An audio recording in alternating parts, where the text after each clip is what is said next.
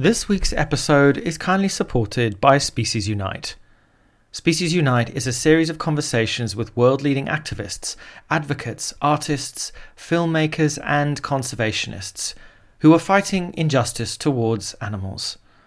Listen to conversations with Mercy for Animals' Leah Garces, filmmakers Beverly and Derek Joubert, and legendary photographer Joanne McArthur, Barbara King, whose TED Talk about animal emotions went viral, Ma Ching of Animal Hope and Wellness on his time inside Asia's dog slaughterhouses, Jan Creamer on the end of circuses, and so many others who've dedicated their lives to create a better world for all the inhabitants who share it, a world of coexistence. Find out more at speciesunite.com or click the link in the description. So yes, for the most part, I'm not invited into these places. They don't want people with cameras showing the conditions animals are living in. And so we do go in at night, often through open doors, over a fence, through a fence, and spending our night just documenting as many animals as we can, the conditions, the injuries, the cruelty, the sadness, the space, the lack of space, the filth. I wish that my images could convey the smells as well.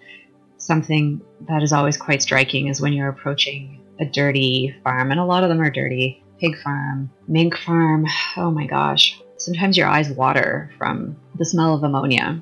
Hi friends, welcome to another episode of the PBN podcast. I'm your host, Robbie Lockie. This week we meet Joanne McArthur. Joanne is a Canadian photojournalist, animal rights activist, humane educator and author. She is known for We Animals, a photography project documenting human relationships with animals. This work led to the We Animals Humane Education Program, where Joanne offers presentations about human relationships with animals in education and other environments. Through the We Animals archive, she provides photographs and other media for those working to help animals. Joanne was the primary subject of the 2013 documentary The Ghosts in Our Machine and is the founder also of the Unbound Project, which aims to celebrate and recognise female animal rights activists. Her first book, We Animals, was published in 2013 and her second, Captive, was published in 2017. Joanne has been awarded for her photography and activism work too, including the 2018 Wildlife Photographer of the Year People's Choice Award. Joanne is a dear friend of mine. She is so inspiring and her work is simply breathtaking and incredible. If you ever get a chance to check out the We Animals archive media, please do. It is a wonderful tool to help tell the stories of animals in captivity.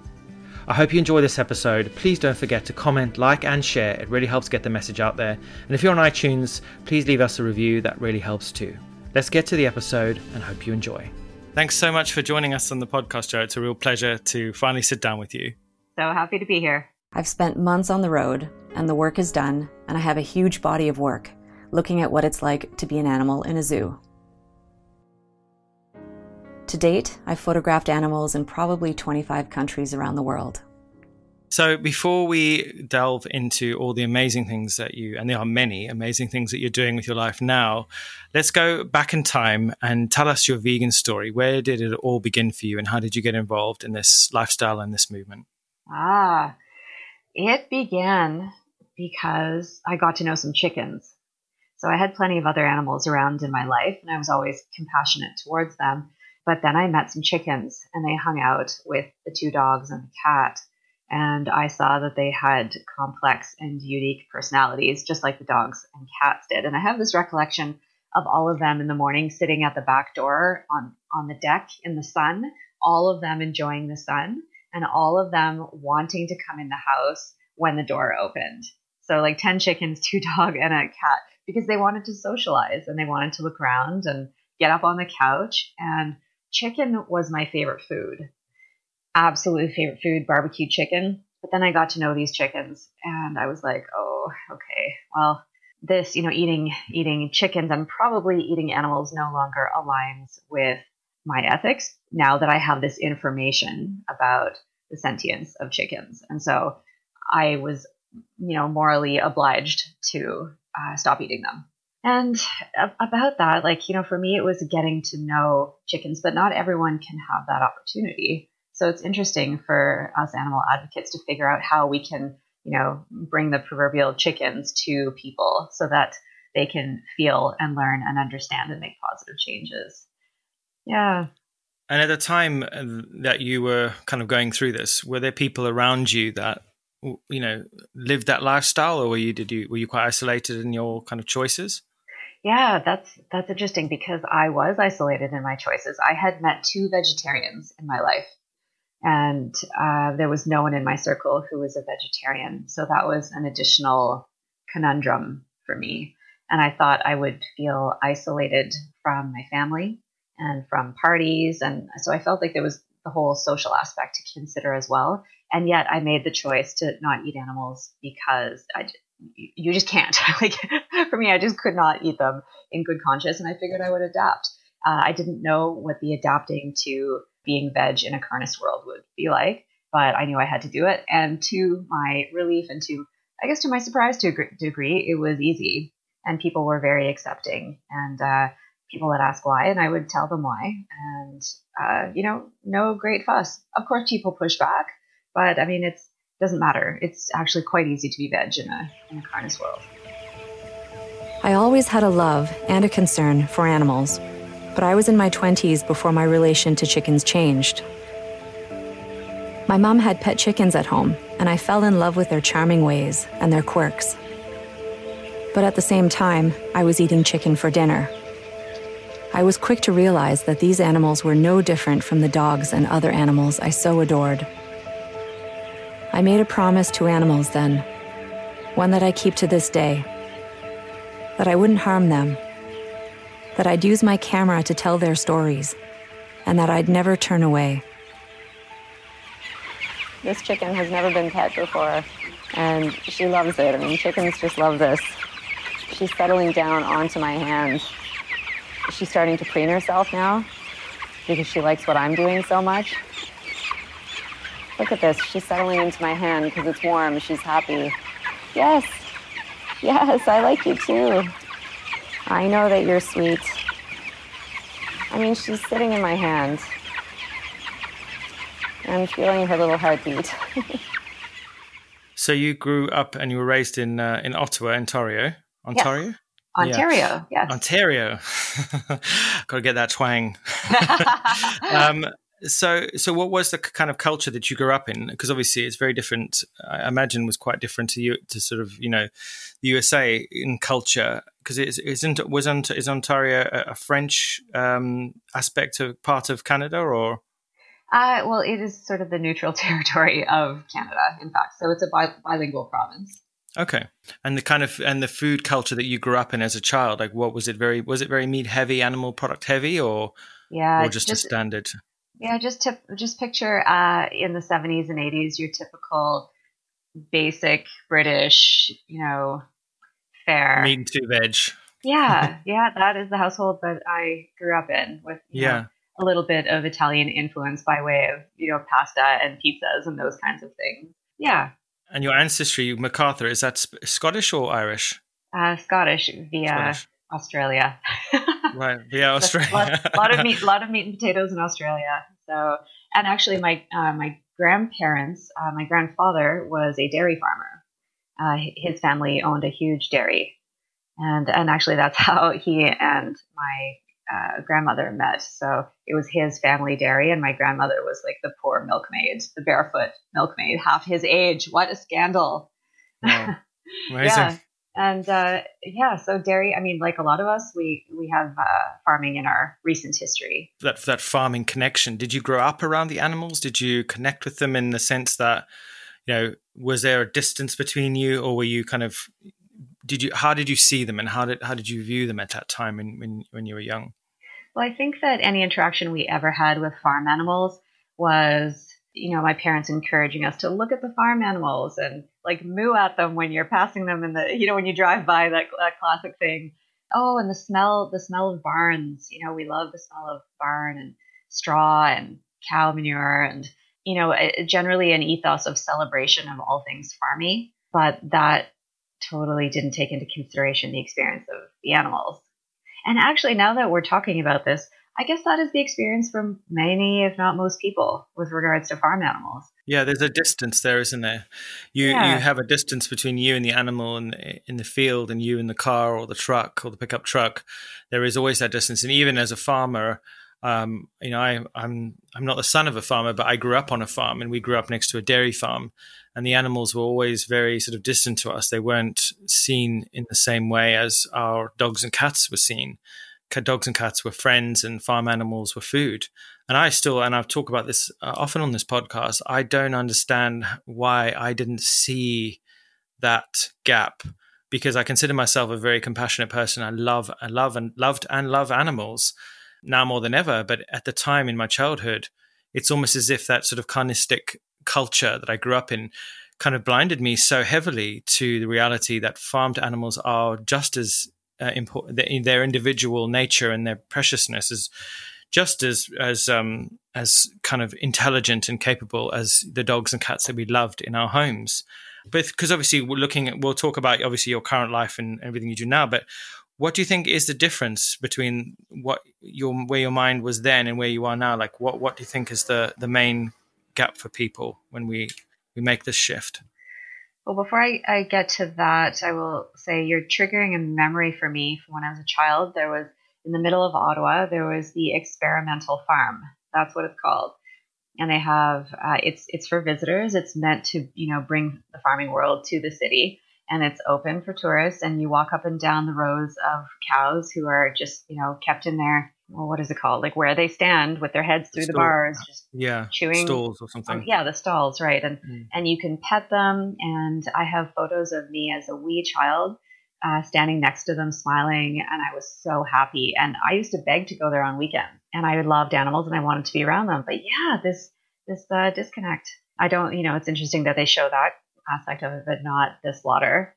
I think it would have been a different situation had they also, led you into the next room where they were slicing the throats of these animals and using stun guns and hanging them upside down by their legs.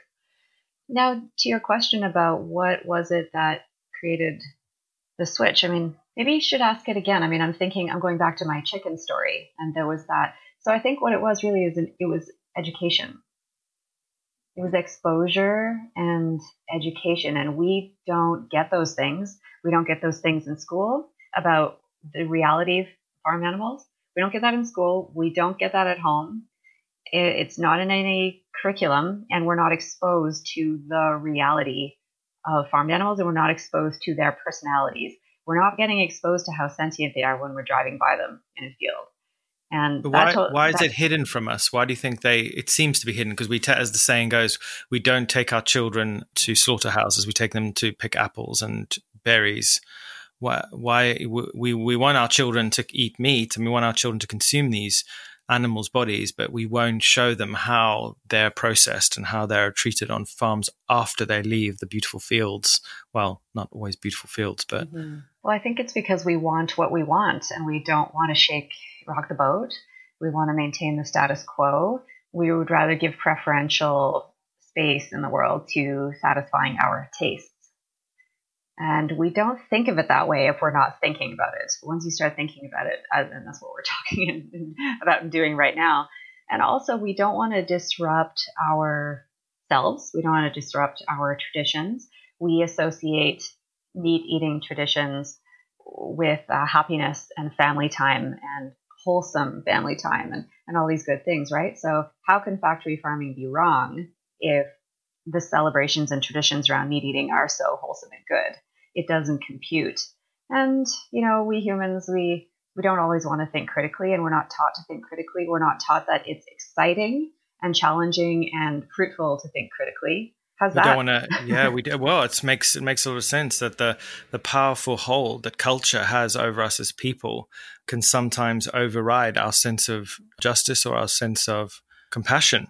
And we often, in the vegan community, talk about how it can feel like we have unlearned what can feel like a bit of a brainwashing in a place where we are taught through the carnistic world that we live in that eating animals is normal and it's needed, when in their actual reality is it's not necessarily needed.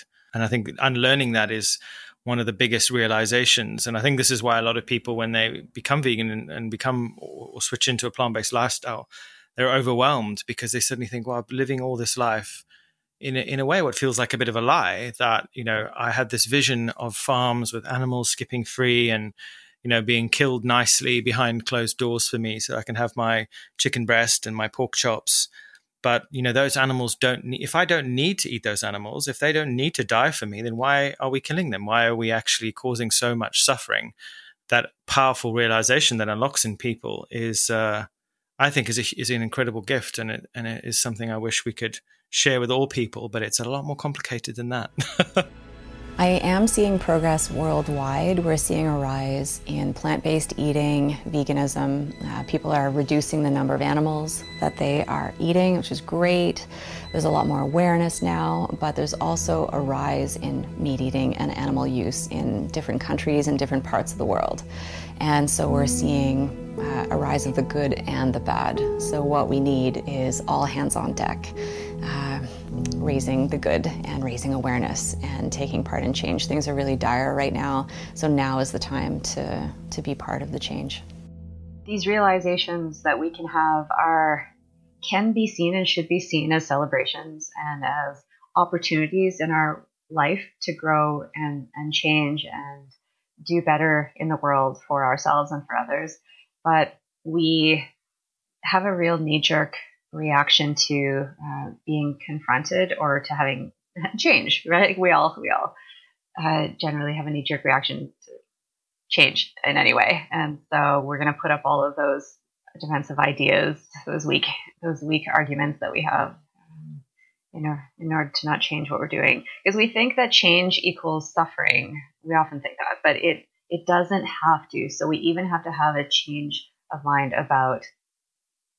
Change of heart about change.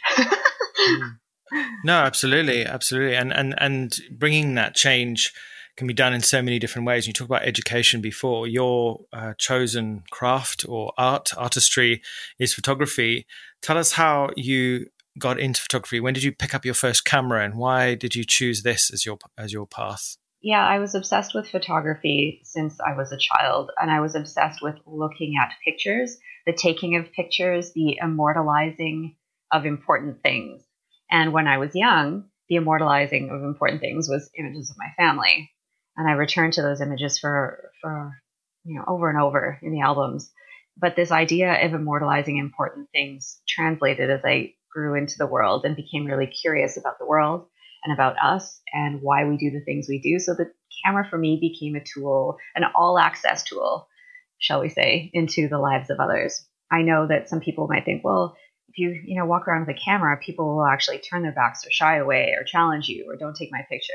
But the way that I do it, I'm a really friendly person. And I when I started with street photography and cultural photography, I would, do it with, I'm very open and smiley and take their picture and then engage with them. And who are you? And what are you doing? You look fantastic here. Look at the light. Tell me your story and all this. And people like to talk about themselves. And so that has been my approach. And I was very influenced by street photographers and conflict photographers.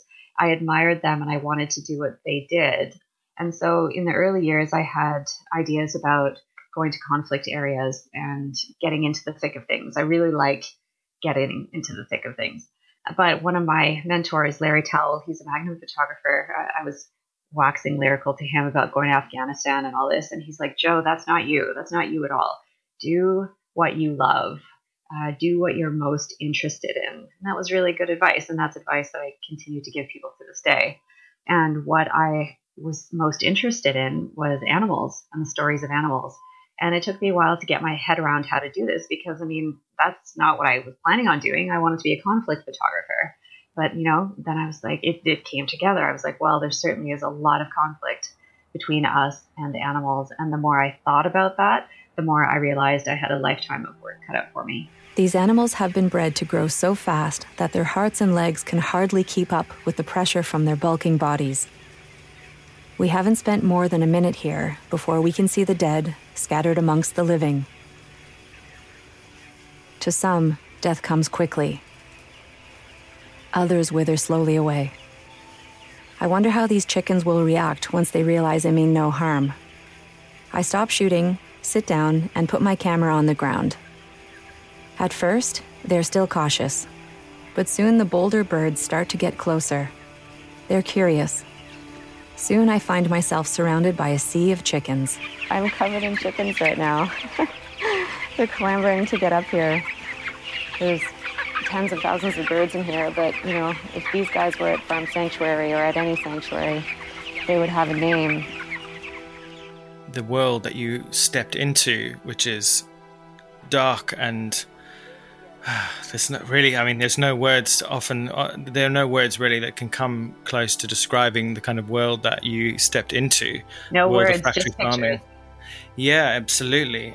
The pictures say it all, and obviously they're not every image that you take is of the horrors of factory farming. There are some incredibly beautiful ones of people and animals as well. And your wildlife, you've been given a wildlife photography awards. Do you want to talk a bit about some of those and your kind of relationship with capturing that beautiful essence of the individual nature of animals? Because we've talked about this before, that I think that the trouble with a lot of humans and animals is they do not see animals as individuals. I think in pre-1900s, animals were often seen as automatons, mindless creatures sort of stuck on a track, going round and round, simply bound by instinct and nothing else, and mindless in many ways. Talk a little bit about like your relationship with capturing that individual nature and why it's such an important part of what you do. You ask such good questions. I love it when we get to talk. I get so excited about talking about photography and how I see things and how I want others to see animals. So traditionally with animal photography, it was a medium to capture animals so that we could gaze at them. It was very much for us. And that's what we saw typically in animal portraiture and wildlife photography, whether it was, the beautiful face of a tiger or, watching a predator attack and eat its prey. Like all this stuff is for our entertainment and our gaze and the fulfillment of our wonder. But I felt like a lot of this work just was never for the animals or never really gave us any insight into who these individuals might be. We might see a little bit about some of their basic instincts, but things have evolved with animal photography. They have evolved into conservation photography. So people are telling a truer story of the human-animal conflict and how they suffer at our hands. And those are stories of poaching and animals who die in our cities because we're poisoning them. And there's just endless conflict, as you know. But things are moving towards animal photojournalism, which is what my organization, We Animals Media, is really pushing and mentoring.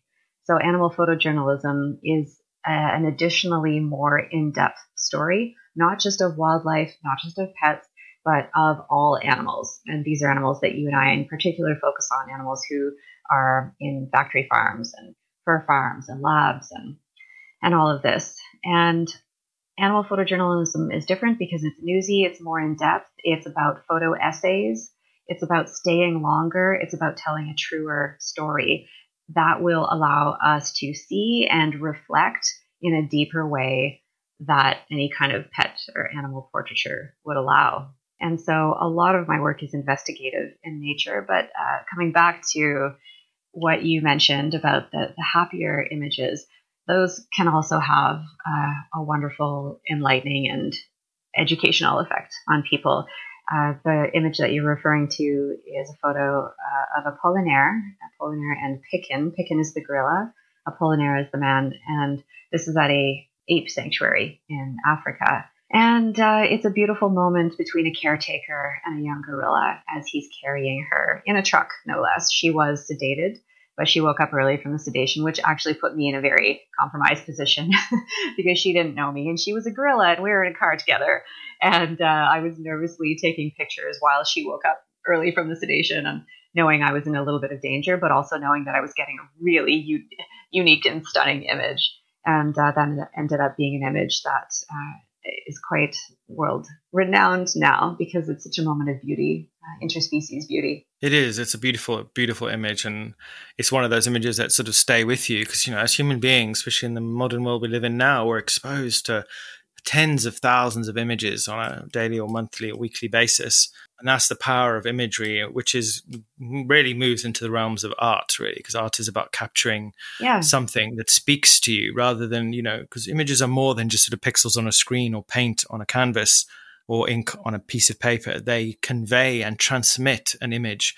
Those images that you capture, they aren't stored in the pixels. They're not stored in the ink on the paper of the printed versions of your photos.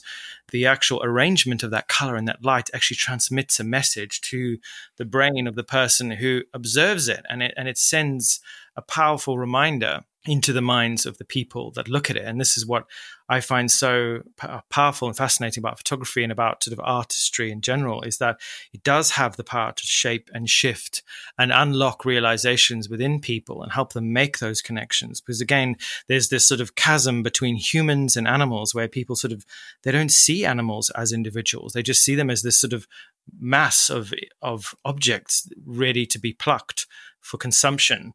And your photography is about showing the individuals who are often incarcerated, like human beings on a death camp or human beings in a prison cell, where a photographic journalist has gone in to sort of take pictures of how these human beings are being mistreated.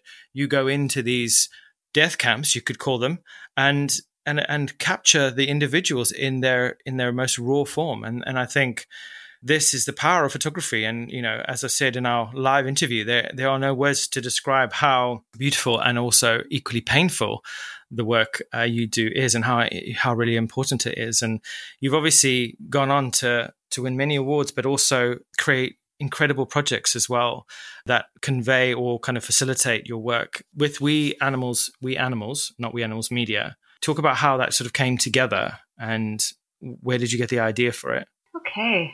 And I agree with you that images do have to be beautiful, even when they are sharing a very painful moment, because it really is an uphill battle getting people to look at these images of cruelty, and let alone getting them to engage in these images. And the way you do that is by creating something striking and poignant and thoughtful that pulls them back to the image.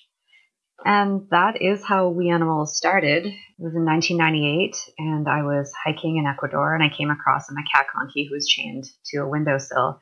And there were a bunch of tourists standing around photographing this monkey and laughing and thinking that this was funny. And I took images because I thought this was cruel, and perhaps I could do something with this image that would help the animal, which never happened.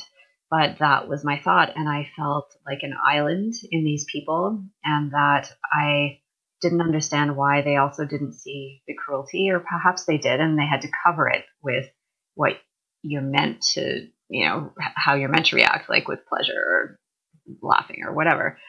And I saw that my thoughts about the animal and the situation were unique in that circle, and I felt that my opinion of it was more important than theirs. And therefore, I thought my images that were more important than the ones they were taking. And I was like, I have to get this out into the world. I want people to see this. I want people to know my opinion about how animals are treated. And it was actually then that I immediately thought of the title We Animals. Trust me, titles take a really long time. Like with my new book, this is like a 2-year thought process on what to call it. But I hadn't even started We Animals yet, but there was the title. And it took a few years before I really ramped up to shooting for We Animals project quite a bit. We Animals was turned into the umbrella name for all of my work. And then it became a book, and now it has become a media agency. And the archive is this incredible treasure trove of all the creative work, or this photography that is free to use for nonprofits and charities, but also open to commercial use by organizations who wish to use it in a commercial sense, obviously. Tell us about how that's worked, and how much exposure has it got the photos? Because I assume is there a way to track how far the images have gone? Yeah, data is key for us, but also it's near impossible to track how far the images have gone, especially with their massive amounts of use on social media. The archive is a way to amplify the work that I do. And what is the point of doing this work if I can't amplify it to its full effect? And so that has been a leading question for me through most of my career doing animal photojournalism. when I started, I was doing too many shoots. Anything that I was interested in, I was saving up money for in my commercial photography work and going out to shoot it. But photographers do this classic thing where we shoot a lot and then we just, look at the images, edit the images, and put them on a hard drive. And we don't spend a lot of time getting them out into the world. But because I want my work to have social impact, it needs to get out to NGOs. It needs to get out to students, media, anyone who can benefit from using these images. And so selling them is one way of doing that, but you're really limiting the usage that way. So I was like, okay, I want all of my work, all of my best work available for free to anyone helping animals. Well, how do I do that? Because, giving all your work away for free equals, not a very successful financial or home life. Sure. How do you feed yourself? And so what I did was build a model that is funded by grants and monthly donations. And so that pays me and the team a monthly amount of money that allows us to do everything for free, essentially. So I can shoot for free. I don't have to be hired by NGOs. I can volunteer with NGOs. I can do whatever I want worldwide to shoot and to make all the work available for free. And that's at weanimalsarchive.org. Currently, there are 12,000 images and videos, and we're really, really ramping up. We have Archive 2.0 launching probably by the end of the year, and it's going to have the work of a lot more photographers. And this is part of We Animals Media. It's about mentoring and bringing in new people and exposing a lot more work to the world. Wahaha. We are just going to continue to dominate this area. And by dominate, I don't mean dominate other people. I mean bring lots of people into our work and create a really friggin' great archive that is going to help animals as much as we possibly can. It really is an incredible resource. We use a lot of plant-based news, and I've seen a lot of other NGOs and charities use it, and it really elevates the story and it elevates the kind of narrative around animals and what's going on with them in factory farms and other settings like labs, etc.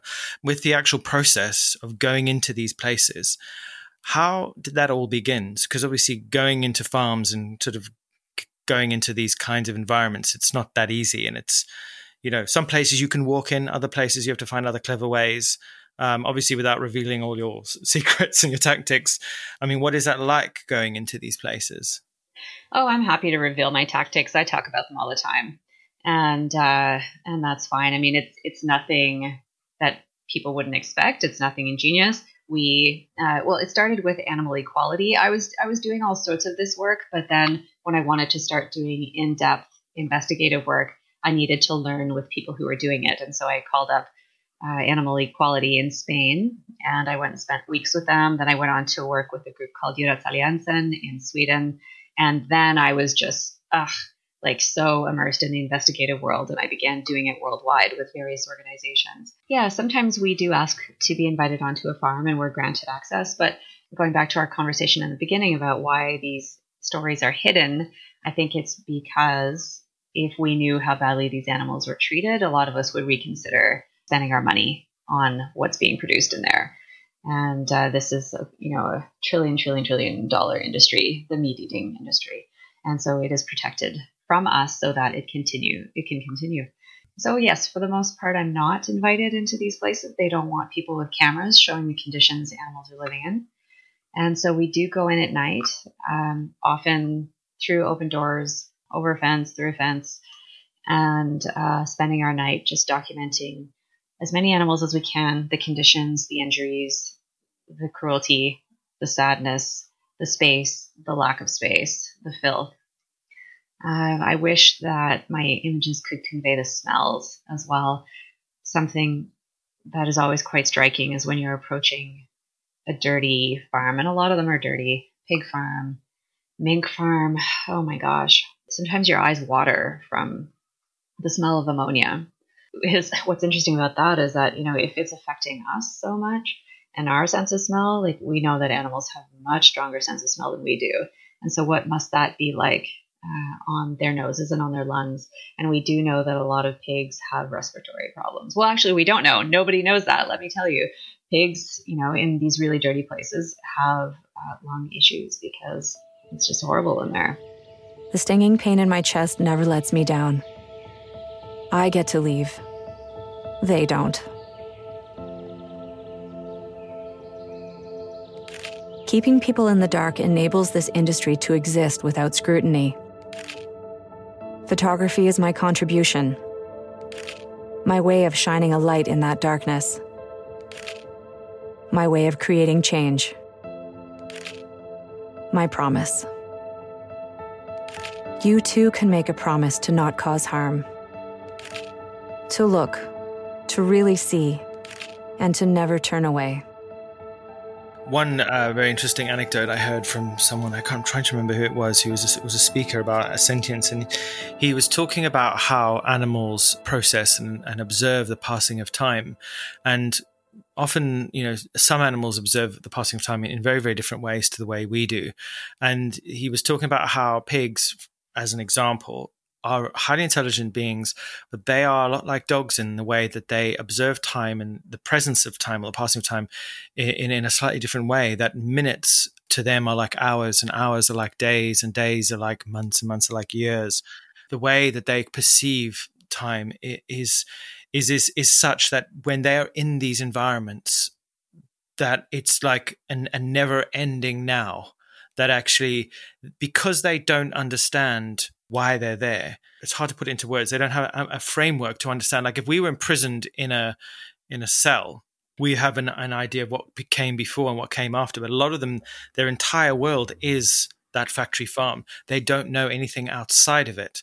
So it's a sort of a never-ending kind of cycle of hell and suffering. And this is what is so abhorrent about factory farming above all other forms of farming, is that these animals never get to experience joy or play, or if they do experience play, it's usually some other animal in the pen chewing their tail off or biting at their ear, in a playful sense of boredom. And this is what is so horrific about this environment, because we would never treat dogs or cats in that way. We would never dream of putting sentient animals like dogs and cats, smart, intelligent animals like dogs and cats, in those kinds of environments and think it was okay. But yet pigs and chickens and ducks and geese and minks, highly intelligent creatures, are locked in spaces so small and so tiny they can't even turn around, not just for days, but for weeks and months. And the fear and the terror and the insanity that must ensue. And I imagine you've experienced it on some of these mink farms where you see the animals going round and round and round and round, or banging their heads and sort of getting caught in these repetitive behaviors. And this is, to me, it shows their intelligence, because it shows a mind broken by the prison that they exist within. When you are in these environments, though, and like, how do you keep? I'm just going to say it. How do you keep your shit together? How do you stop yourself becoming overwhelmed with grief for our species and for them and for the whole planet? How do you keep going and keep on capturing and telling their stories without throwing your hands up in the air and saying, "I can't take this anymore. We don't. This is just hopeless." How do you avoid that? Well, first of all, I want you and I to make a book together, because you're so eloquent, and I love how you speak Thank you. about your knowledge of animals, and I think it'd be really cool if we did a book together. So I would love that. My images, your words. But as to how I cope, I want to have a happy life, and I do have a happy life, and I protect that, and I've had to learn how to do that. Because in the beginning of all of this work, as an empathetic person, I got so immersed in the suffering of others that I became to suffer tremendously. And I was diagnosed with PTSD, and I had therapy, and I needed to, learn. I needed to learn my way through it and want to push through it. And also learning that empathy sucks your energy, and it's a wonderful quality to have, and we need to all have it. But to live in empathy with the suffering of others is a recipe for burnout. And so there's a big difference between empathy and compassion. Whereas compassion can fuel you and enliven you and give you a more positive outlook of the world, empathy can have quite detrimental effects. So it's good to be aware of those two things. Especially in the animal rights world, we talk a lot about empathy and being empathetic, again, which we have to do. I just don't live there. I don't live in all the sorrows that I have mingled with in all of these places. I'm very aware of the emergency on planet Earth at every single second of every single day. But being aware of it does not need to translate for me into constant suffering, because I just have this one precious, beautiful life, and I want to be happy. I want to be full of energy, and I want to feel optimistic for the things that I can do and the changes that I can make. And so I focus on change. I focus on good. I focus on the good people around me, the passionate people around me who are making the world a better place. Absolutely. And speaking of wonderful people around you, you created something called the Unbound Project, which tells the story of incredible women on the forefronts of the animal rights movement and beyond. Tell us about how that started and give us a couple of anecdotes of some of the amazing women that are involved. Well, as I traveled globally to document these animal stories, both good and bad, I saw that it was mostly women involved. And yet it was men usually as in the leadership role of an organization. And I wondered if I was just biased as a woman seeing it this way. So I did some research, and I found that it's actually true that in North America and Europe, at least, the animal advocacy work happening is led 60 to 80% by women. And I thought, okay, well, this is something worth celebrating. I am a feminist, and I want to support the work of women. And I also wanted to, amplify the voices of these women by giving them one more additional platform where their work could be visible. Also of note is that I have had wonderful mentors in my life and heroes to look up to. And Jane Goodall was that for me.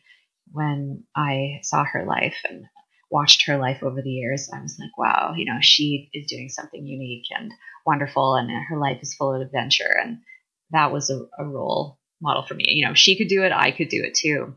And I wanted to give other people an opportunity to have even more women mentors in animal advocacy.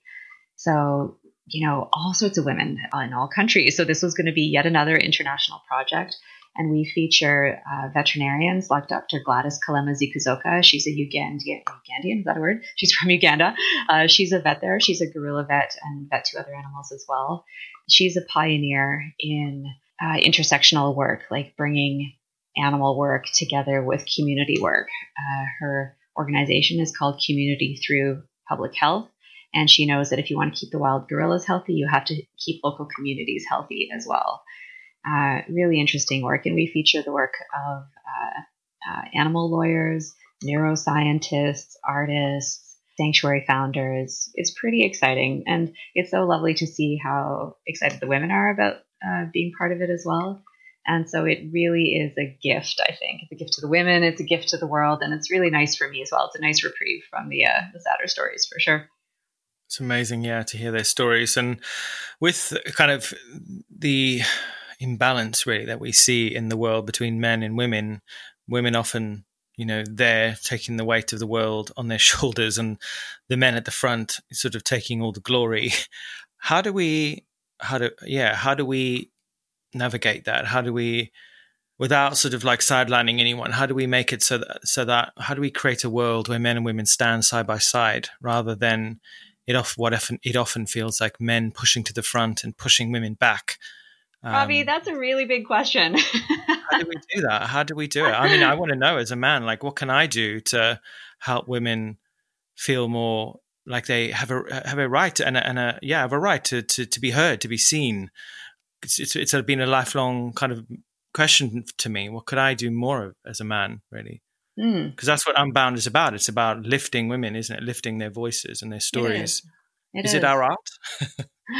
I think that we all need to make space for one another. We need to make space for women. And, patriarchy is in part about assuming that men are more skilled and more intelligent and more capable. This is, of course, not true. And fundamentally, we always have to keep that. We have to remember that. That has to be at the forefront of all of our decisions and our listening and our making of space. So I think that that's where we start, which is an interesting and conversation more relevant than ever these days with Black Lives Matter. It is. And making space for each other is such an important point, is that, learning to listen more, I think, is a big part of what I feel the world needs. Is there's that old saying, we have two ears and one mouth because we should listen twice as much as we speak. Oh, I love that. And so it's so true that people spend so much time talking at others, or sort of telling the world about what they want and who they are. Yeah. And very few people spend time listening or asking or inquiring, who are you? What would you like? What would make you happy? Putting others first. And we live in a sort of selfish, self-centered world where people feel that, they are the center of the universe. There was a study done with some children in the 50s, I believe, where they were given a list of questions and a series of qualities they could be as human beings. And the number one thing that all the children chose in the 50s was to be kind. And the study was done again in recent times. Oh no! And the similar size sample, and the children chose the number one quality was to be famous. No.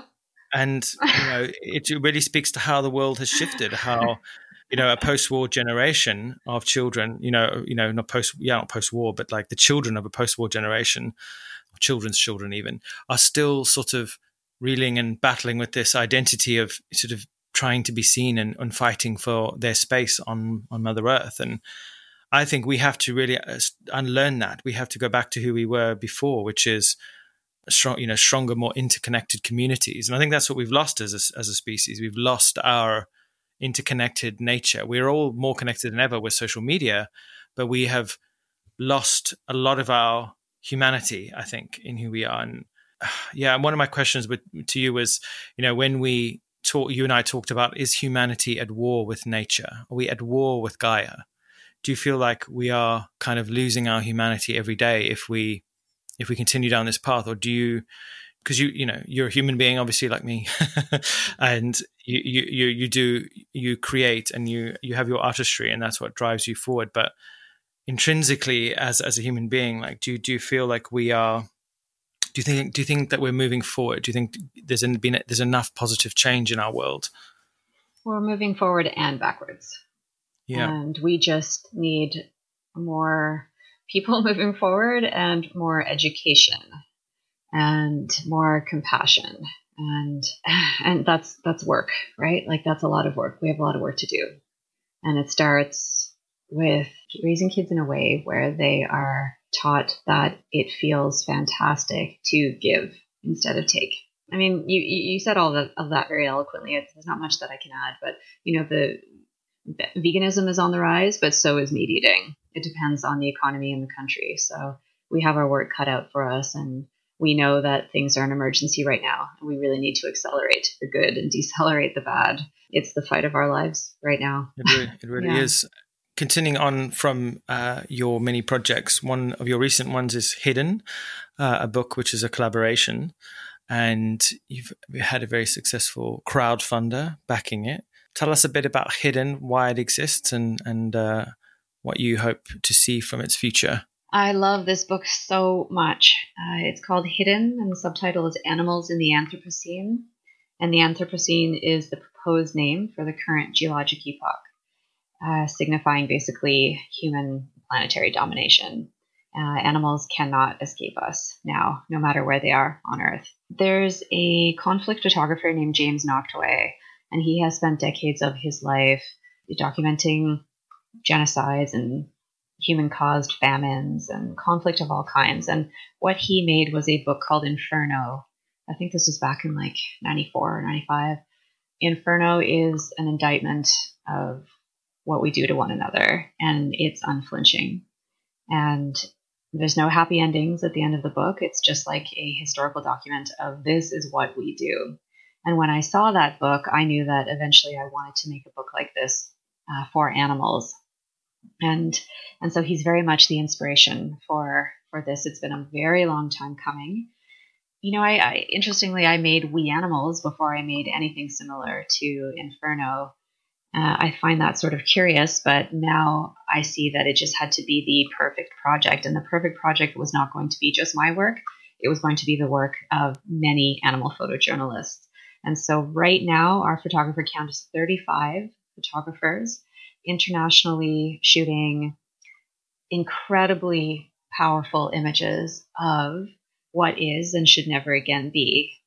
And these images are just startling and beautiful and will stop you in your tracks. Yeah, I'm so pleased about this book because it continues to mentor and it continues to get animal photojournalism out into the world.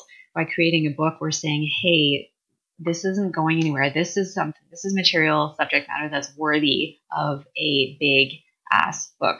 It's a 5-pound book, 320 pages. It's huge in size.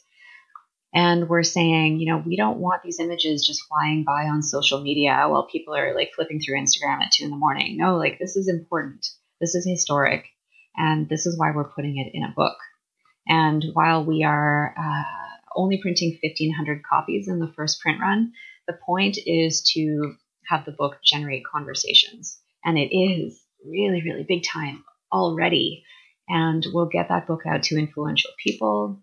And we'll book tour, and there will be I'll do conferences giving photo presentations of all of this work.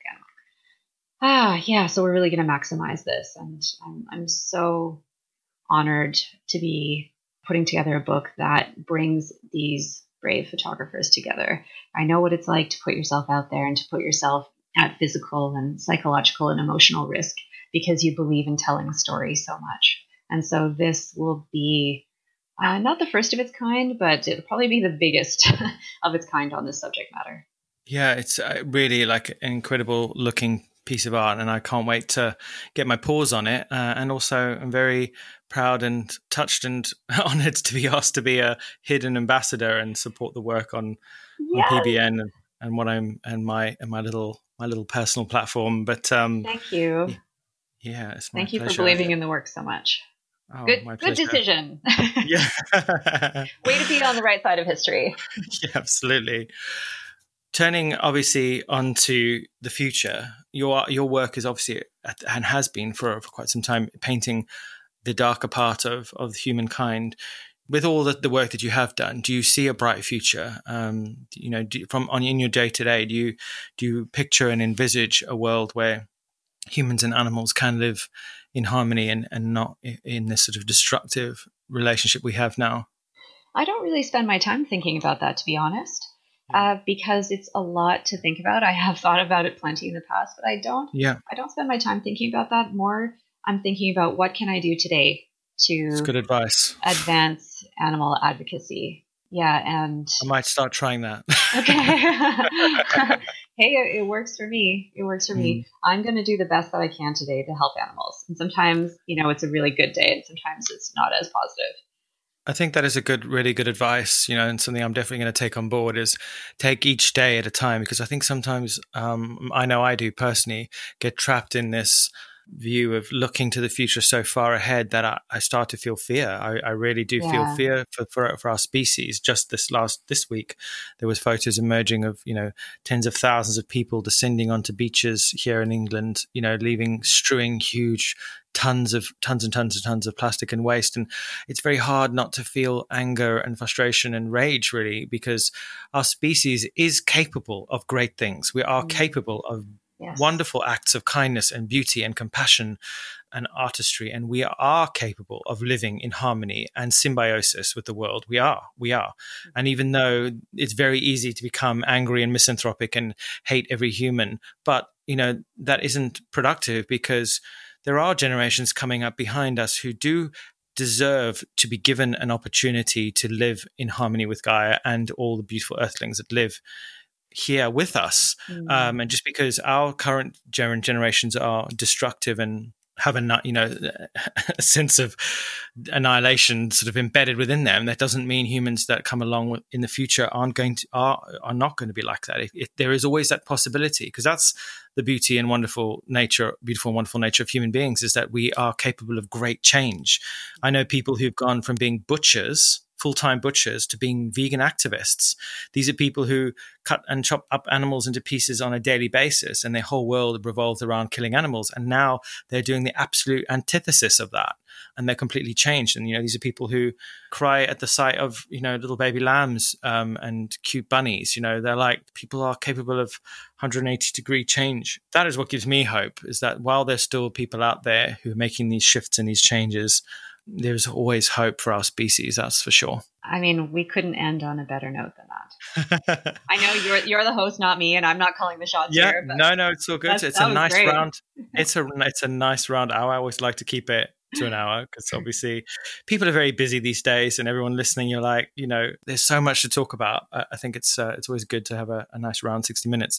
But before I let you go, I always like to ask my guests this one question. If you were stuck on a desert island and there was just you and a pig, you're obviously not going to eat the pig because you're a vegan. If I could give you one vegan dish, one music album, and one book, what would you take with you? Oh, well, unfortunately, because I'm so emo, it would probably be In Rainbows by Radiohead. Nice. Or maybe it would be like my playlist of oldies. I listen to a lot of oldies. So how about an endless playlist of oldies?